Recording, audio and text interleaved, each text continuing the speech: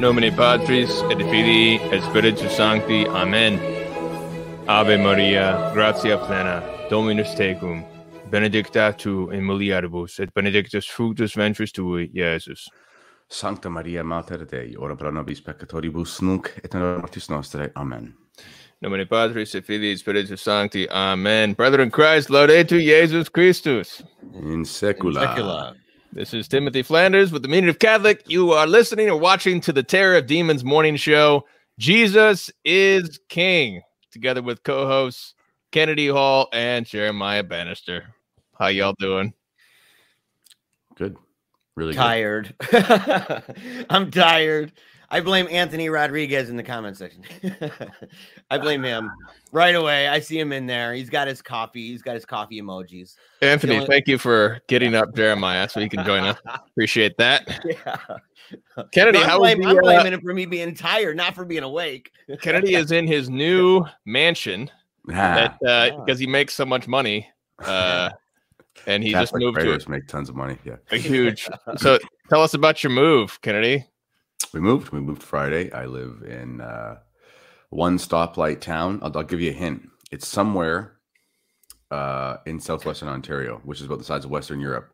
So that whittles it down. Yeah.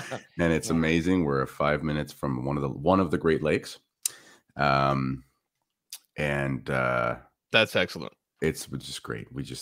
I'm tired. We didn't hire anybody. Like, I know I just, until I'm like, I don't want to ever move again, but I could see myself if I was 55 or something and I had to move, I'd maybe hire somebody, but just getting some buddies and huffing it for 10 hours and just get it done and save like $3,000. There was no way I was going to hire anybody.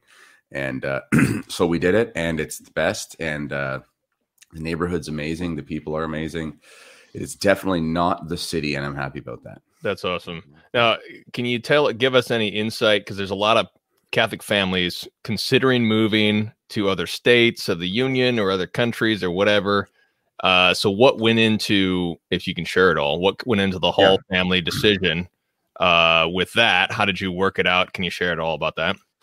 We thought about it for a long time. You know, it's prayer and discernment is half, or I guess it's 100% a prayerful thing, and is 100% a very just prudential, thoughtful thing. You got to weigh pros and cons like anything in life.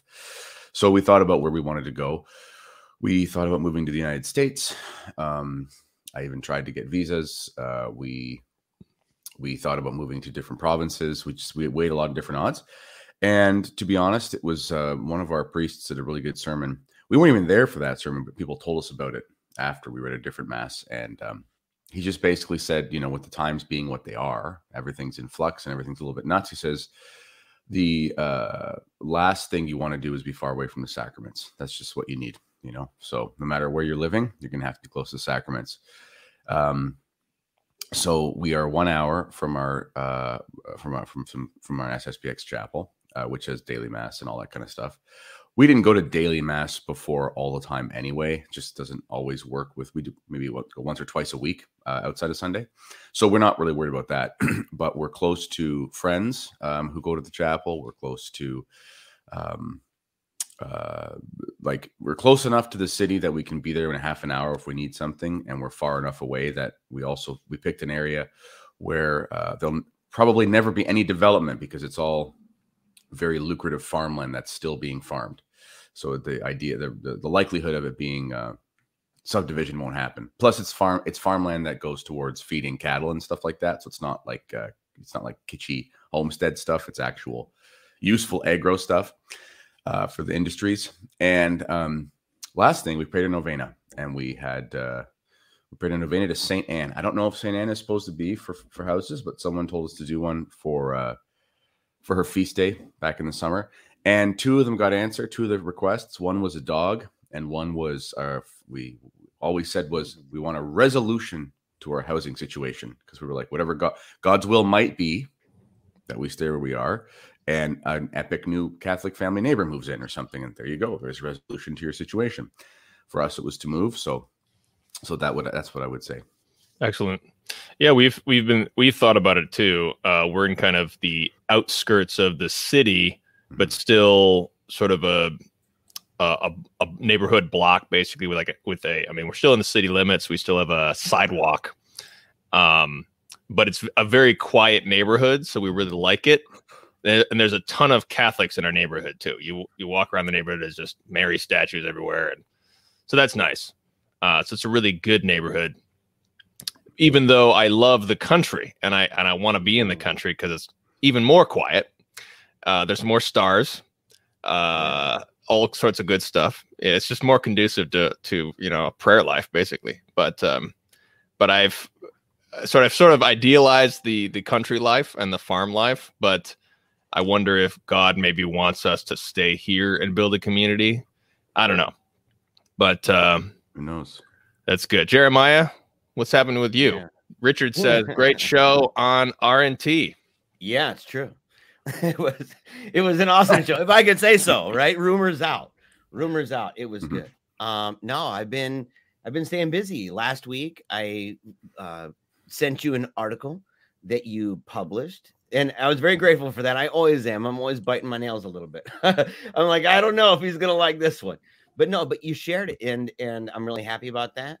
Actually, it's kind of plays into the theme actually of today, and then yes, I filled in as a guest host over at Reason and Theology, and it went so well. And I'd already talked to Mr. Lofton a couple times, but we talked on the phone that day, and he proposed the idea that I do once a week over there, and I agreed. And so I'll still do, of course, the 2 here. This is my home, man.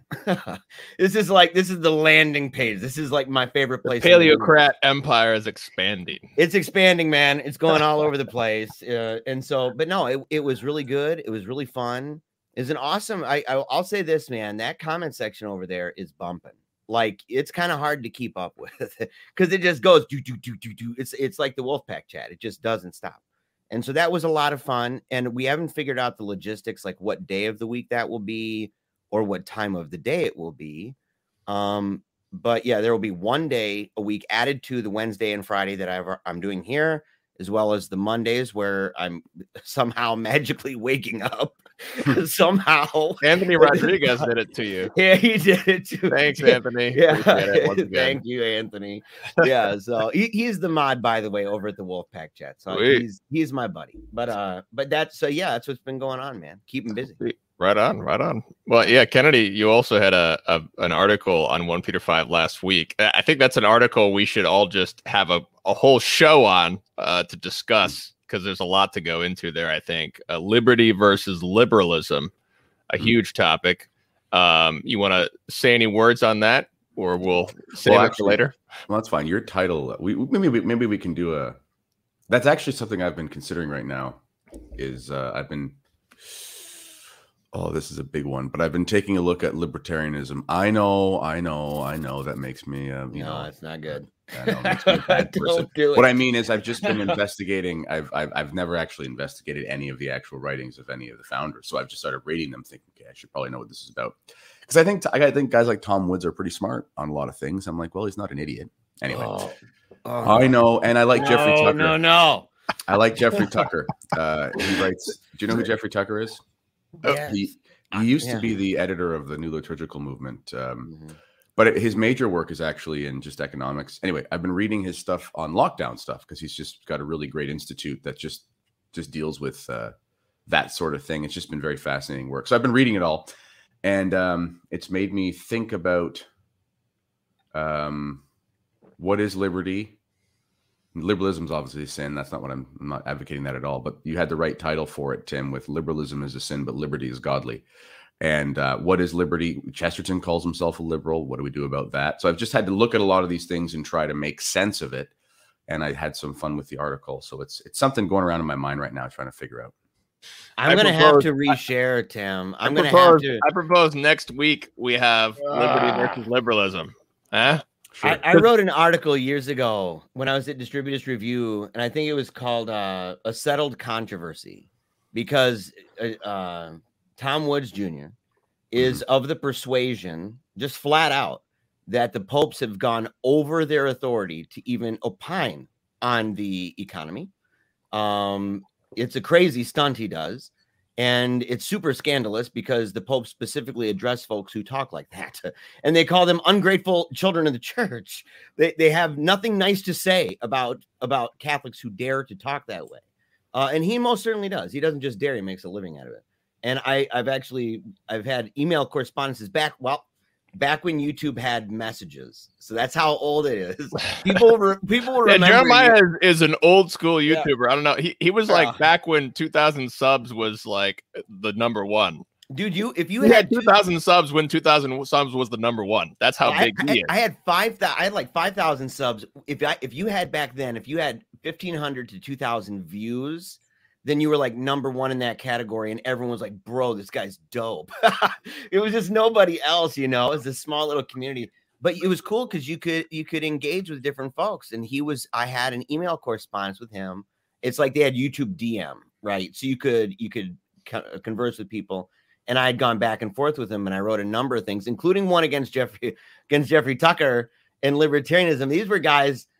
They were the bane of my existence for years of my life. I wouldn't say they're the bane anymore, right? I mellowed out.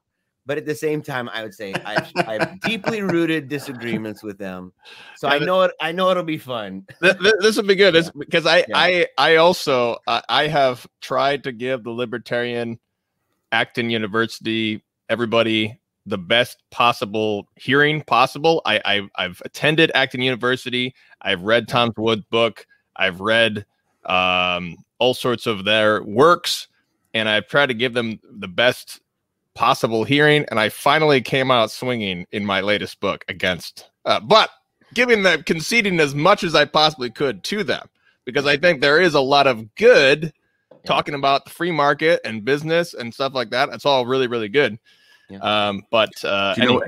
I'll tell you what one of the watershed moments for myself has been, though, is it wasn't again, I'm just exploring this stuff because I've always loved Thomas Sowell. I think Thomas Sowell is great. Yeah. And apparently all these guys think Thomas Sowell is amazing as well. And I thought, okay, well, that to me, that was I was trying to find people who would talk about politics and economics who would actually advocate for the Thomas Sowell approach to things, which personally is just one of my favorites. I love his work. I think he's just eminently reasoned and commonsensical and stuff, and in a way kind of Chestertonian, where he just sort of looks at things very plainly and is very has great wit about things. That's why I love Thomas Sowell. So I said, okay, these guys all think Thomas Sowell is really great too. What does that mean? So I'm just looking at it. But one of the things that I'm trying to figure out is, in my heart, sorry, there's a fly in here. In my heart of hearts, I want like St. Louis the so-and-so to come on a white horse and I want Christendom. I want like integralist, happiness, obviously, on the one hand. But on the other hand, I have to recognize that I live in the vestige of a terrible Marxist revolutionary state. So it became a matter of practicality of, okay, what are tools? What's an approach? Basically the revolution has already happened. So now what do I do? It would be nice if I could have, society X, Y, and Z that jives with, something that I would see in Christendom. But it's a pipe dream to think that's ever going to happen in my lifetime, aside from some sort of divine intervention, which I'm all for, and that'd be great. It was more of a practical thing. Okay, so how can I get Trudeau off my back more? How can I get these, because I'm living in lockdown nonsense still. I mean, I'm vaccine passports and all this kind of stuff. So this idea of, okay, and in fairness to the guys like Rothbard, and he's got some problems, but I'm reading, and the critique that he has mainly of the kings and stuff is really of the divine right of kings, is the Protestant error of kingship. So it's something that I'm kind of exploring right now, and the only dogma I believe in is the Catholic faith, but there are just ideas that I'm playing with right now. Excellent. Well, Kennedy, you want to do that next week? Sure. Sweet. All right. Well, stay tuned for the brouhaha next week. 1 week from today, liberty versus liberalism. That'll be fun. But today is a wonderful, great feast day. We've entered the month of November. Just side note, as many people always ask, the music to begin this was my own jam, not the devil music. But no. Oh, no, I knew it was coming, man. See, Jeremiah gets to bump all his devil music over R&T. That's a joke. That's a joke. It's kind of a joke to Tim. Read his book, you'll find out. Or watch his videos. Yeah, so Vivaldi, Laetatu Sum, got us started this morning.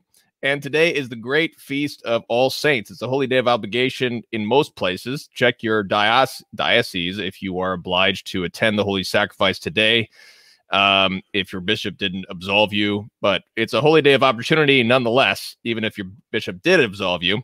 Wonderful, wonderful feast day. So we're going to talk about saints. We're just going to celebrate. This is a great day today. We got All Saints. We got All Souls tomorrow. Make sure that you gain a plenary indulgence this month. I was just looking up at the conditions, because typically it is the visit of a cemetery. I'm going to look them up. I'll get all the details for you in just a few minutes because I didn't have it ready. But let's see what else is on the schedule. So this week we'll do a patron only show, live Q&A, talking about whatever you want to. We're also launching further aspects of the Meaning of Catholic Guild, which we'll announce tomorrow. And my book is coming, God willing, by Martin Mass, which will be next week, November 11. We also have a very fun show. I'm really excited for this. Thursday, we have Father Christian Capps talking about Saint Gregory Palamas and Palomism. This is a topic that is rather controversial to some, and it'll be very interesting to get into some of these details. Saint Gregory Palamas is an Eastern saint who has been incorporated to some degree into the Catholic Church via Eastern Catholicism. So we'll be talking about his doctrines and everything. Before we get into saints, Father Capps, yes. What's his? I've seen him on your show. Is he a professor or is he a Byzantine priest or something? What's his? So he is background? A Byzantine Catholic priest, and he is the dean of the Byzantine Catholic Seminary of St. Cyril Methodius in Pittsburgh, Pennsylvania. Okay, cool. So they serve various eparchies of Eastern Catholic churches. I'm not sure how many, or if I'm not sure if there's other Eastern Catholic seminaries in the United States or in North America.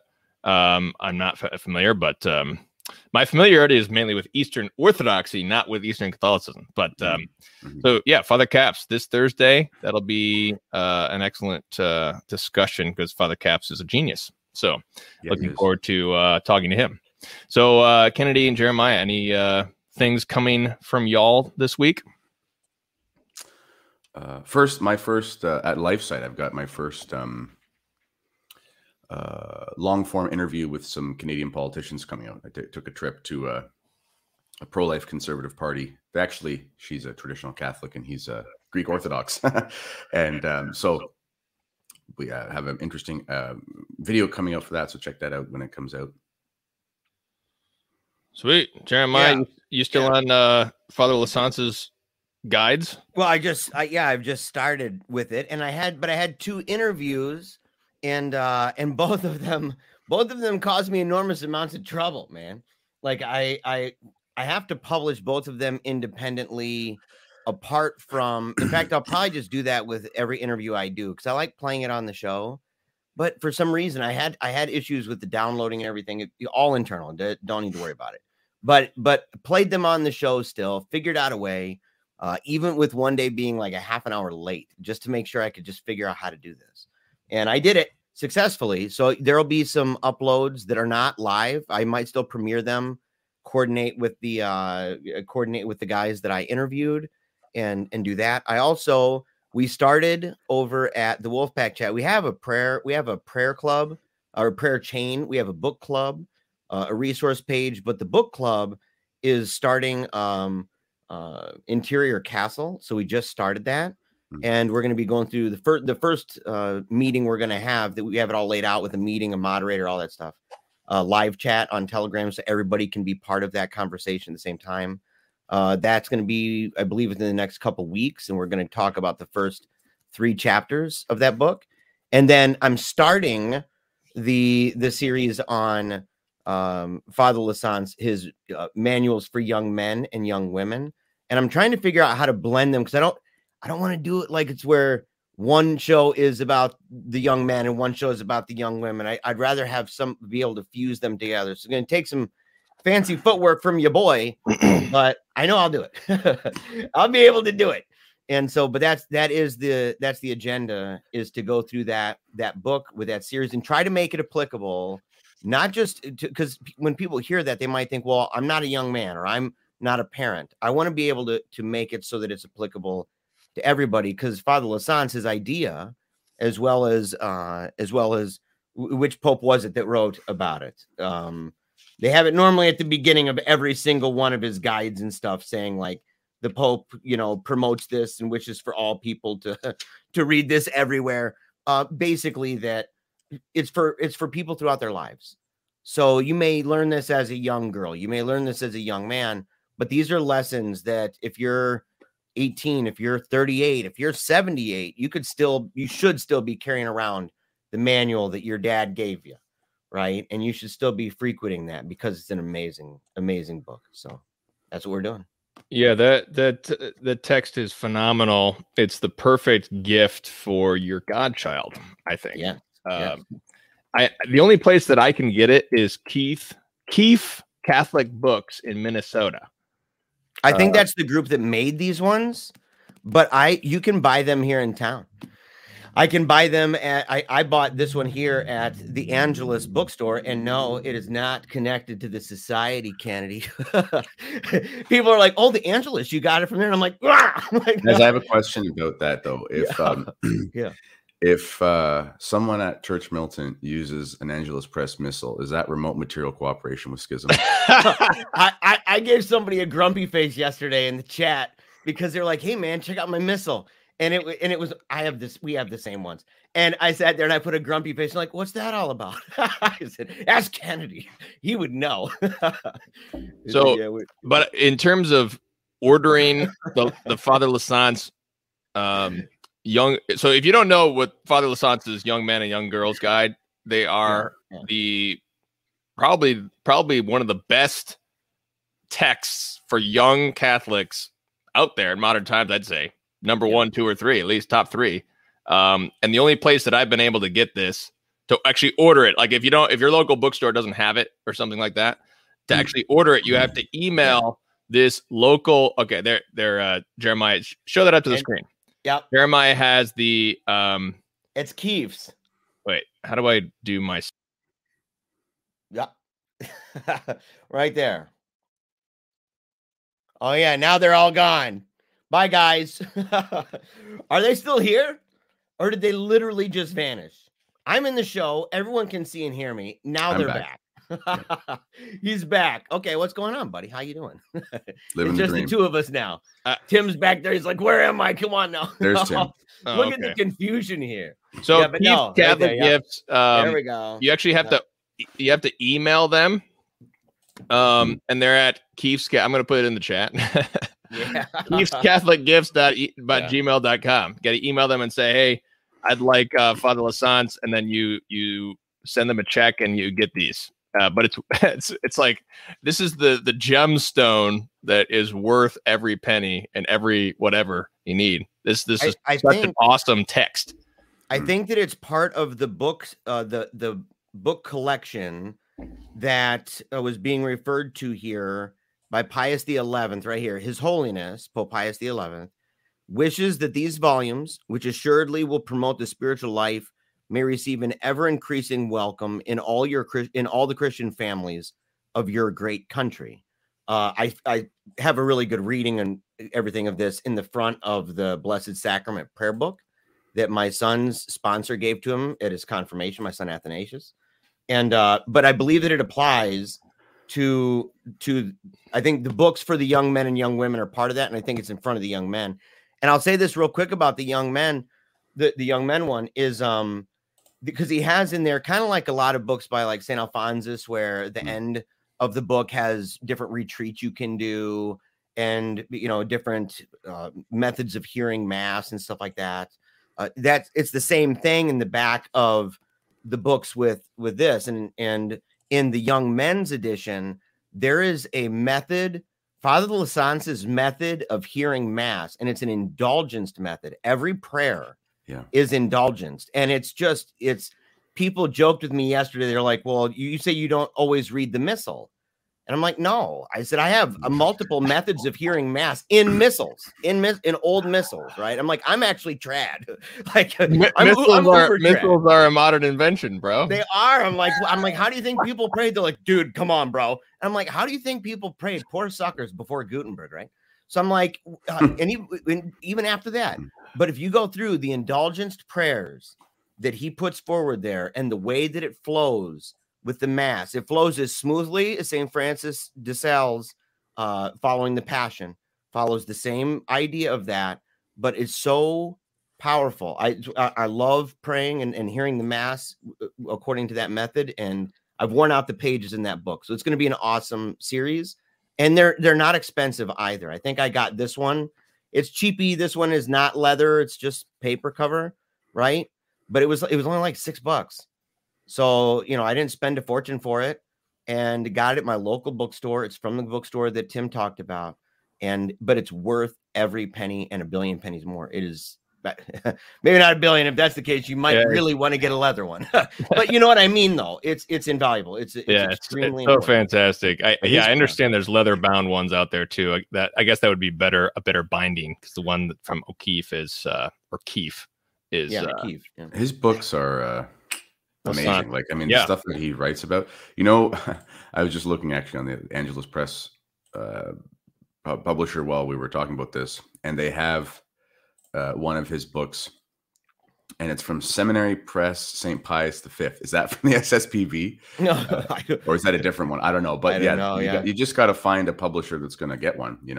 That's something that is actually an interesting moneymaker for people. If you ever want to find, this is just total side thing, if you ever want to find old Catholic books that nobody's printing, or in the public domain, take your time and learn how to use KDP or something like that, and get them out there, because people will buy them, and they're in the public domain and people want them. And these old Father Lassance ones are an example of that. People are trying to find them, and it's hard to find. Yeah, I think it should definitely be reprinted with a better binding. For sure. So the indulgence for the month of November is typically from November 1 to number 8 for the faithful who devoutly visit a cemetery and pray, if only mentally, for the departed. So that's a plenary indulgence for the souls in purgatory, and that goes under the normal conditions. You have to go to Holy Communion the same day. You have to pray for the intentions of the Holy Father. And the intentions of the Holy Father, if you didn't know, the intentions of the Holy Father are always, by means of his office, to preach the gospel and uproot heresy. So whatever some people think are concerned about the intentions of Pope Francis. Well, the intentions of Pope Francis, if he is the Pope, in fact, which I don't doubt that, but just so you know, you're gaslighting. No, I mean, if you gain the office of the Pope, you have the intentions by means of the office. Yeah. Some people, freak out about getting plenary indulgence. Get the indulgence for the poor souls in purgatory, and then you can receive confession within 20 days before or after that day, because that was a decree a couple years ago in the Year of Mercy, where they extended the confession requirement so that you don't have to go to confession the same day. It's within 20 days, basically. So all you need to do is go to confession basically in the month of November sometime, and within 20 days, visit a cemetery, go to Holy Communion that day, pray for the faithful departed, pray for the intentions of the Holy Father, and gain a plenary indulgence to help our brethren in purgatory. Or you can follow Pope on a Plane Twitter account and get all of the updates every day on the intentions. No, it's not a real thing. I'm lying. You guys we're at the point in reality where it's like, is he serious right now? Like, did the Holy Father really do that? It's like, maybe actually, I don't know. Just recycle and you're good. So let's talk about the saints. This is something that I remember when I was first converting to Eastern Orthodoxy, actually, before I became Catholic, was that my Eastern Orthodox priest said, the fact that there are saints and there's a communion of saints we have in the Apostles' Creed, even some Protestants say the Apostles' Creed, I believe in the Holy Spirit, the Holy Catholic Church, communion of saints. I believe in the communion of saints. Why is the communion of saints so important? And I remember my Eastern Orthodox priest saying that this is a practical application of the fact that death has been conquered. Death has been conquered by Jesus Christ in the resurrection, cross and resurrection. So therefore, the communion of saints, which we have with living saints, does not end at death. And this is just a practical application of that. In the Protestant world, most Protestants, that is, they're kind of living like death has not been conquered. Yeah. They don't have any real communion with the saints after death, which is a great tragedy. Thinking about my life without the saints is a lonely life without the conquering of death. You know what what did it for me thinking about saints one time? I was teaching students. This was like my second year teaching years ago or something.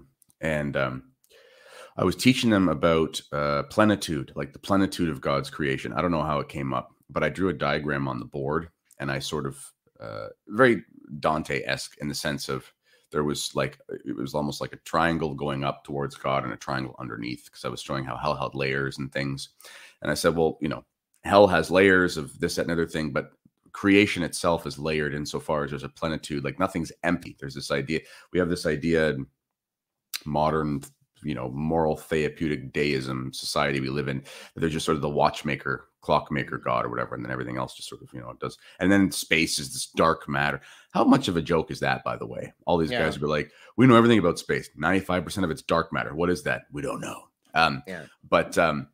But there's this plenitude, and actually I'm rereading C.S. Lewis's Space Trilogy, which is one of my favorite fictions. I'm rereading it right now because I hadn't read it in years, and I loved it so much. And actually, he reflects that in there. I don't know if it's accurate for space, but it was an allegory. And when he's traveling in space, as he gets higher and higher and higher away from the Earth, the author or the character sort of remarks how things actually become, in a way, more hyper real and more spiritual, because the idea is the heavens, and it makes sense. So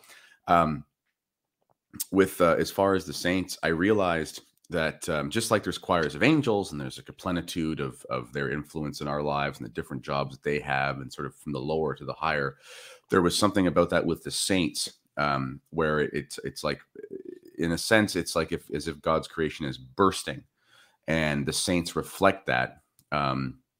Insofar as, we have like best friends that we get to have who are in heaven. And just like a father would want his children to have good friends, God the Father wants his children to have lots of good friends. And he even sort of handpicks them so we can have the best friends possible. And also, they're very unique. Another thing that hit me was reading in the gospel, I can't remember which one, but basically it's obvious that St. John is basically resting near Jesus's heart. And I don't know if we can say this as like a teaching or something, but it seemed to me that John, in a sense, was like his favorite, but not in the sense where he's like excluding the other ones, but in the sense that, Christ had a bestie, if that makes sense. And that makes total sense, though, because in his human nature, like, he would have someone he's closest with, because we all have people we're closest with. And anyway, that sort of thing really made the saints make sense to me, because I thought, well, of course, we're going to find these saints that for us are the closest with us, and we get to know them the way that only you get to know someone you're best friends with.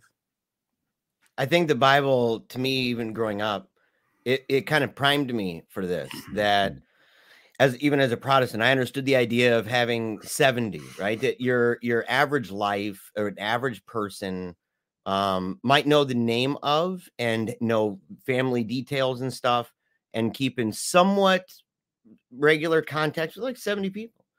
And then you've got 12 people that are kind of your more core group. And then you've got your Peter, James, and John.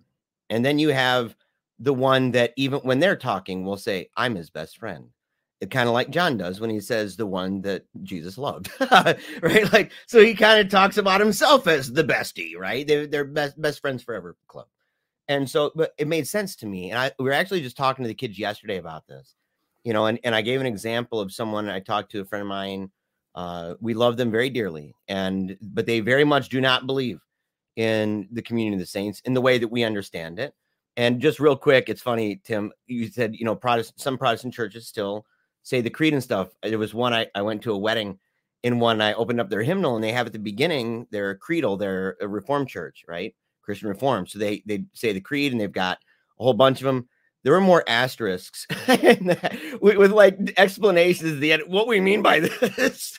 And it was like, it was all the key things, like just basically, we're not Catholic guys, I promise.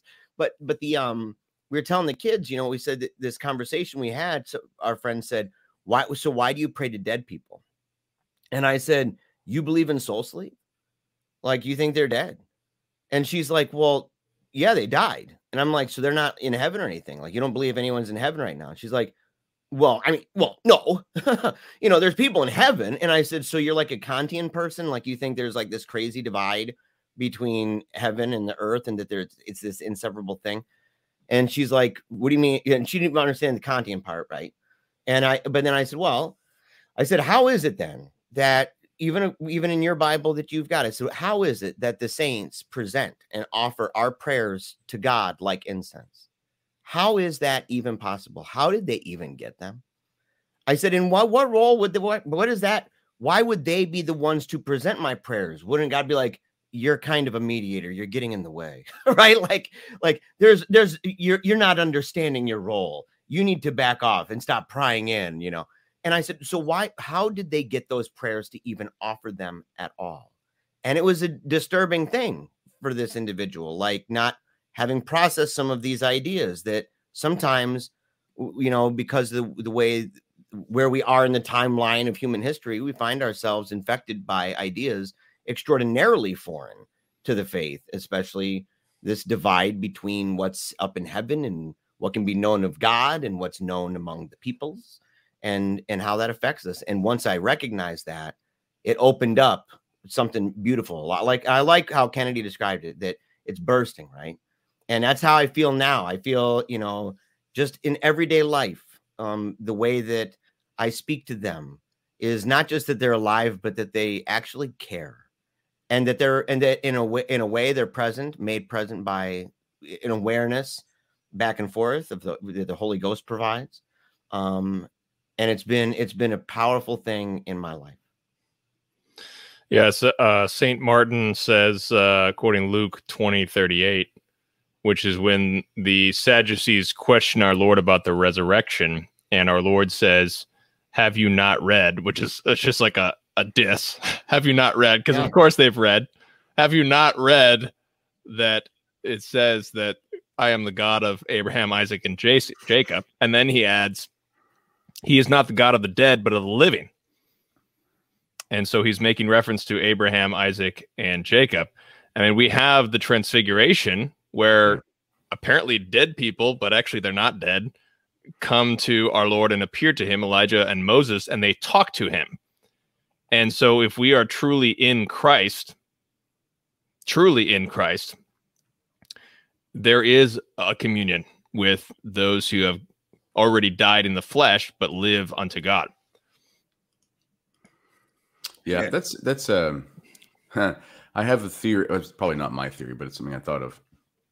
You know, the devil can't extinguish truth ultimately. You know, there's many analogies for this in the gospel, but just from a commonsensical perspective, he can't destroy that which is true, because it's not his.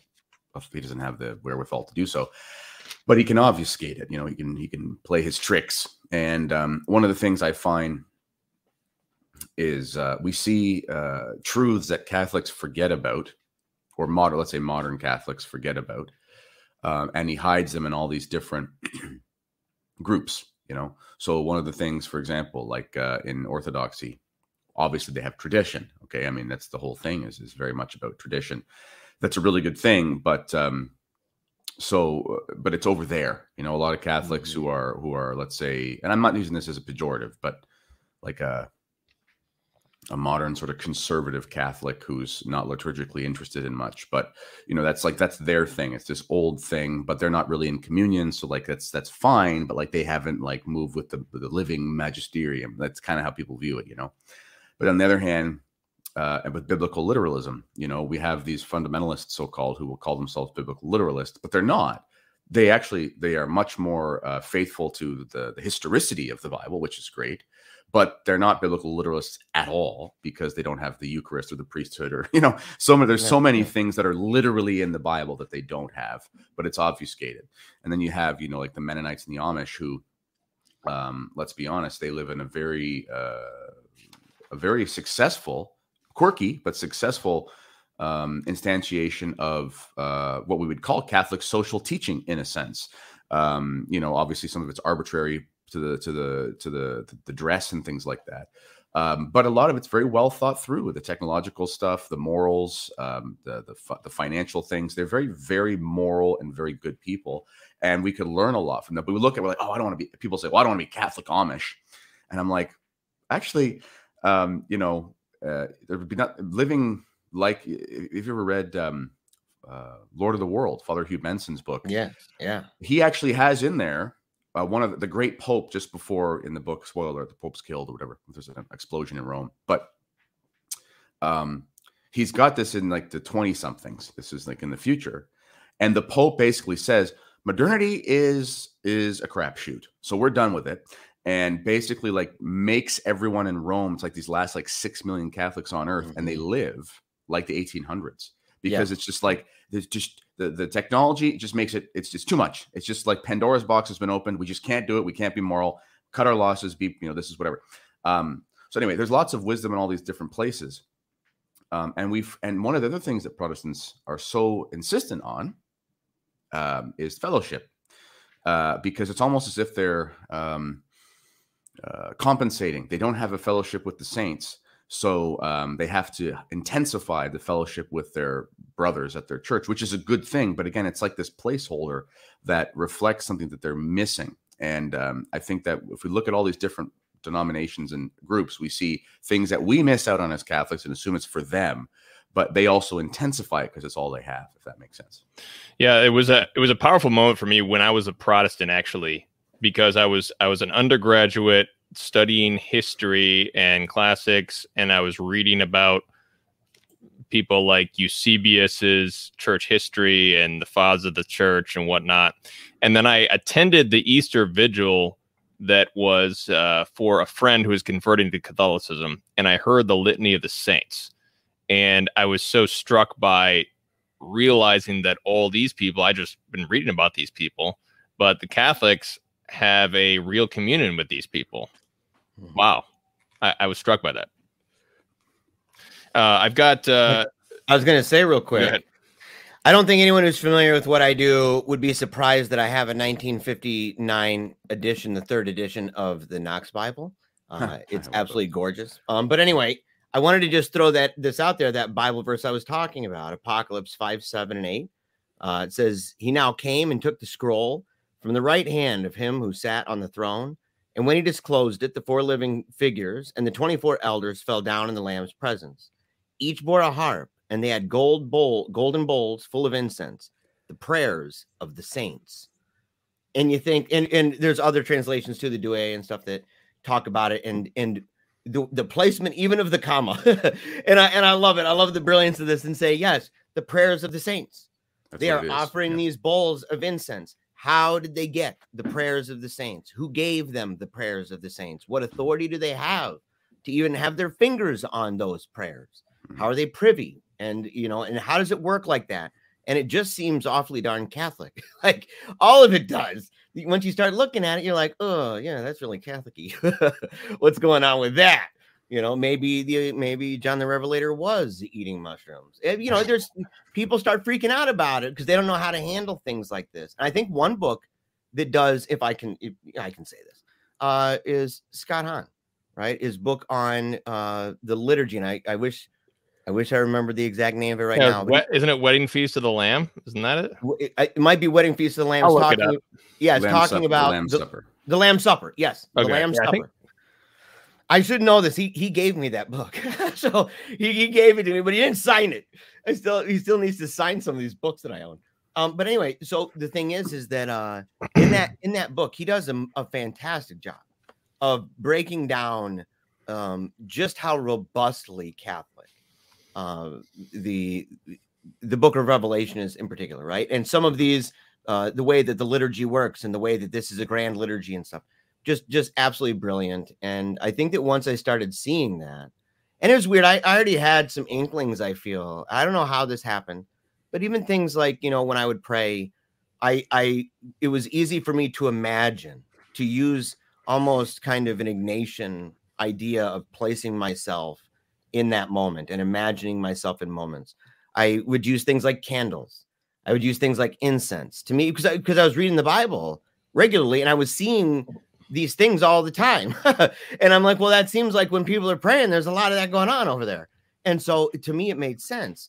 And as time went by, you know, I really began wondering about it. In fact, speaking of Scott Hahn, I called him the last day that I went to a Protestant church, right? My last time. And I'd already talked to him a couple times and said like, hey, I'm at a place in my life where I don't know if I can even, I think I'm done. And I remember I went back to this church, and it was one of those churches that, you know, it's kind of like the Golden Brick Road to Rome, kind of, where they have, you know, they're baptizing babies, but they're in a denomination that thinks that you shouldn't, but they're baptizing babies. They believe in church authority. So they say, right. They are doing the creed. They're doing communion every week. Okay. They're starting to encourage. You saw that a lot with the emergent church that started happening in early 2000s. Yep. Emergent church. And so, but I remember when they were doing the creed, they got to that part of the communion of the saints, and I actually stepped out because I didn't feel that I was one with them anymore on this. And I remember I stepped out, and I'm out in the narthex, and I'm looking through the door into the sanctuary area, what they call the sanctuary. And I'm listening to them say this. And I thought to myself, I don't even know how many people in that group actually believe that, or if they think, or if they're closer, in fact, to an Anabaptist understanding of ecclesiology that says that the church is just simply the person next to him right now. And that in a way it's awfully secular. It's like an eminent frame of an atheistic world that says, you know what, I opened my eyes to this universe. I didn't ask to be born. I'll close it, but I'm going to do my best while I'm here and just live next to the person I'm next to. And I'm going to give this thing meaning, because once this is gone, whatever is out there is no longer connected to what's inside here. And I said, I reject that. I'm done. And I called him up. I was weeping, and I said, I'm going home to Rome, Scott. I said, I'm going home. And that was when the next day I published a piece saying it was official. Boom. It makes me think of Hebrews 12:22 as well, which is where St. Paul says, you are come to Mount Zion, to the city of the living God, the heavenly Jerusalem, and to the company of many thousands of angels, and to the church of the firstborn who are written in the heavens, and to God, the judge of all, and the spirits of the just men made perfect. So, yeah, like Kennedy said, literally in the Bible. So we got 10 minutes left. I wanted to ask each of you, who are your favorite saints that you hope are saints that will one day be canonized? They're not saints yet. Not saints yet. Not canonized saints, but maybe saints you maybe privately believe they're saints, or maybe you privately are devoted to them. Someone you hope is canonized in the future. 1, 2, or 3 people. Kennedy, besides Archbishop Lefebvre. Well, that's obvious.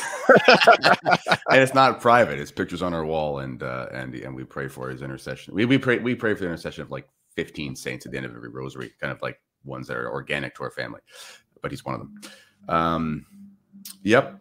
Archbishop Lefebvre is a big one. And as you said in our Telegram chat, Tim, you're surprised, delightfully surprised at how moderate he is. That's one of the things that, if I may, I have to get on my SSPX soapbox because it's like a requirement for the show. It's in my contract. No, but just like one of the things I've loved about being around the society priest in the last 2 years to slow the spread. It's almost 2 years to slow the spread now. Yeah. Is actually, the SSPX gets flack from everybody. They're either too radical or they're not trad enough. Come Holy Week, it's like, why are you modernists? You're not using the oldest Holy Week. And then when it comes to the vaccine, it's like, why are you saying that this is not an isolated moral question and that there are potentials for grave reason that have been worked out by theologians for a really long time now? How dare you? It's a sin. You're going to hell if you even talk about it. They're very measured. Like, I know that, like, obviously every priest can be whatever, but they're very measured. And I was talking to Father Murr, who was very close personal friends with Cardinal Gagnon, who did the papal visitation of the Society Seminary. And he said it should be, and this was directly to Father Murr, his personal friend. And he said, it should be the model for every seminary on earth.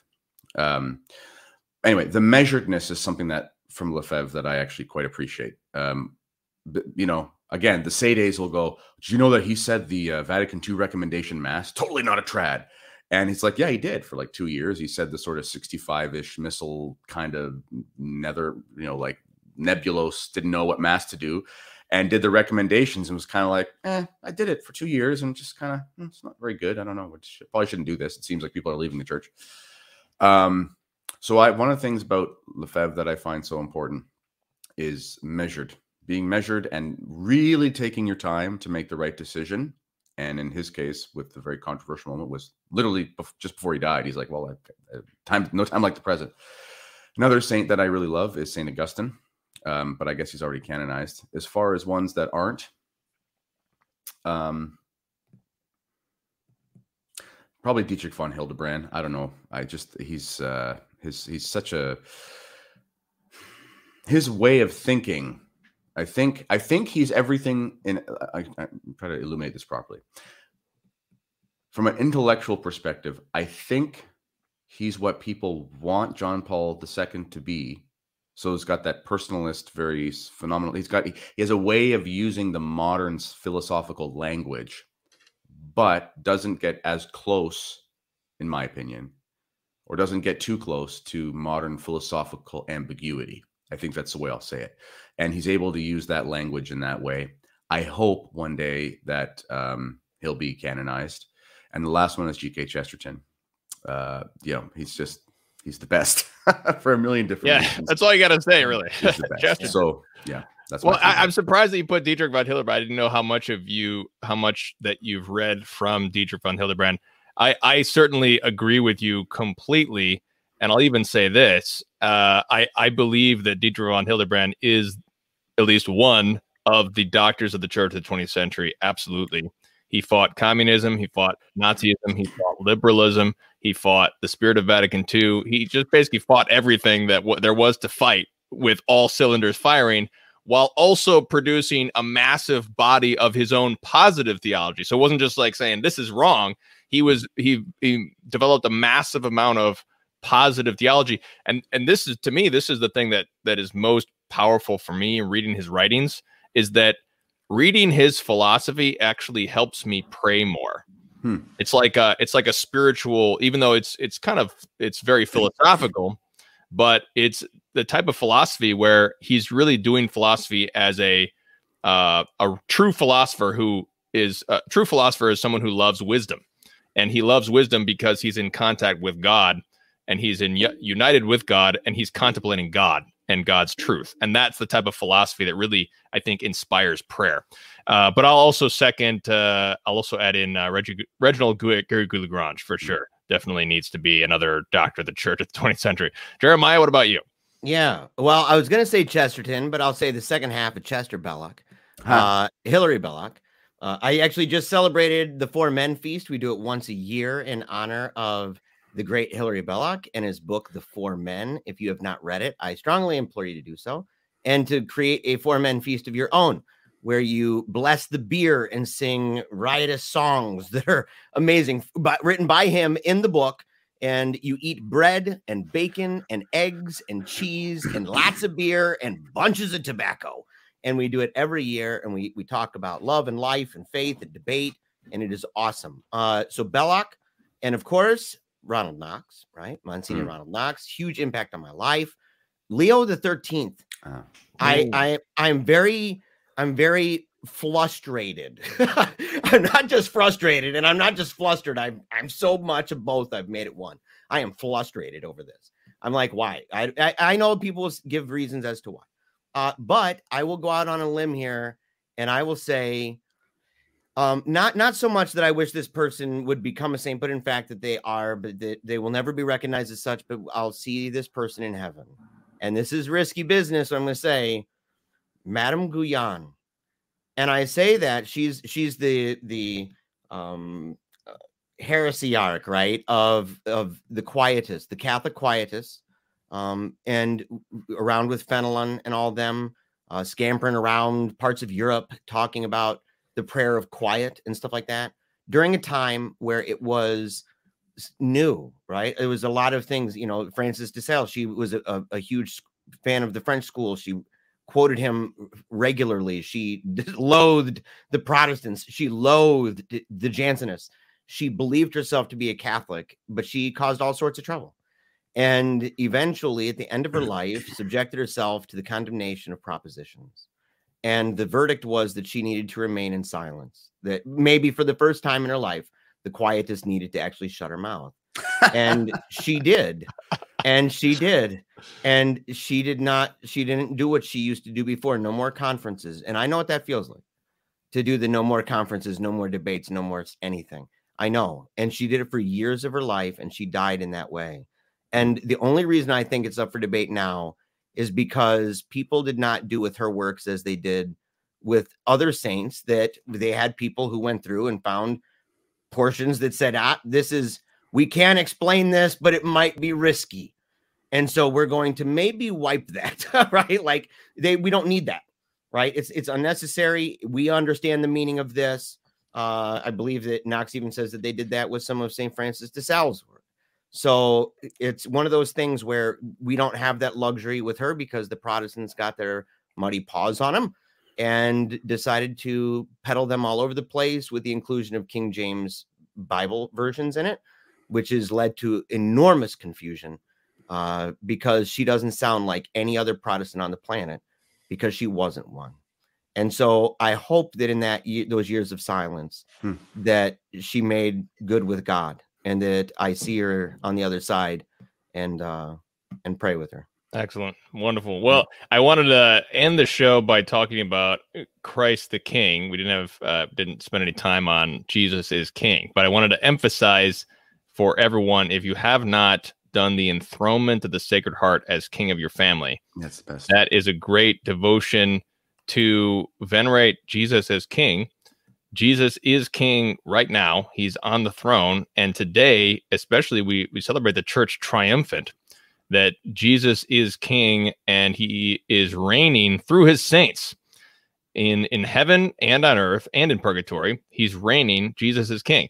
So the enthronement of the Sacred Heart is a great devotion, great family devotion to venerate Christ as King. So I put the link in the show notes if you want to follow that below to learn about that devotion.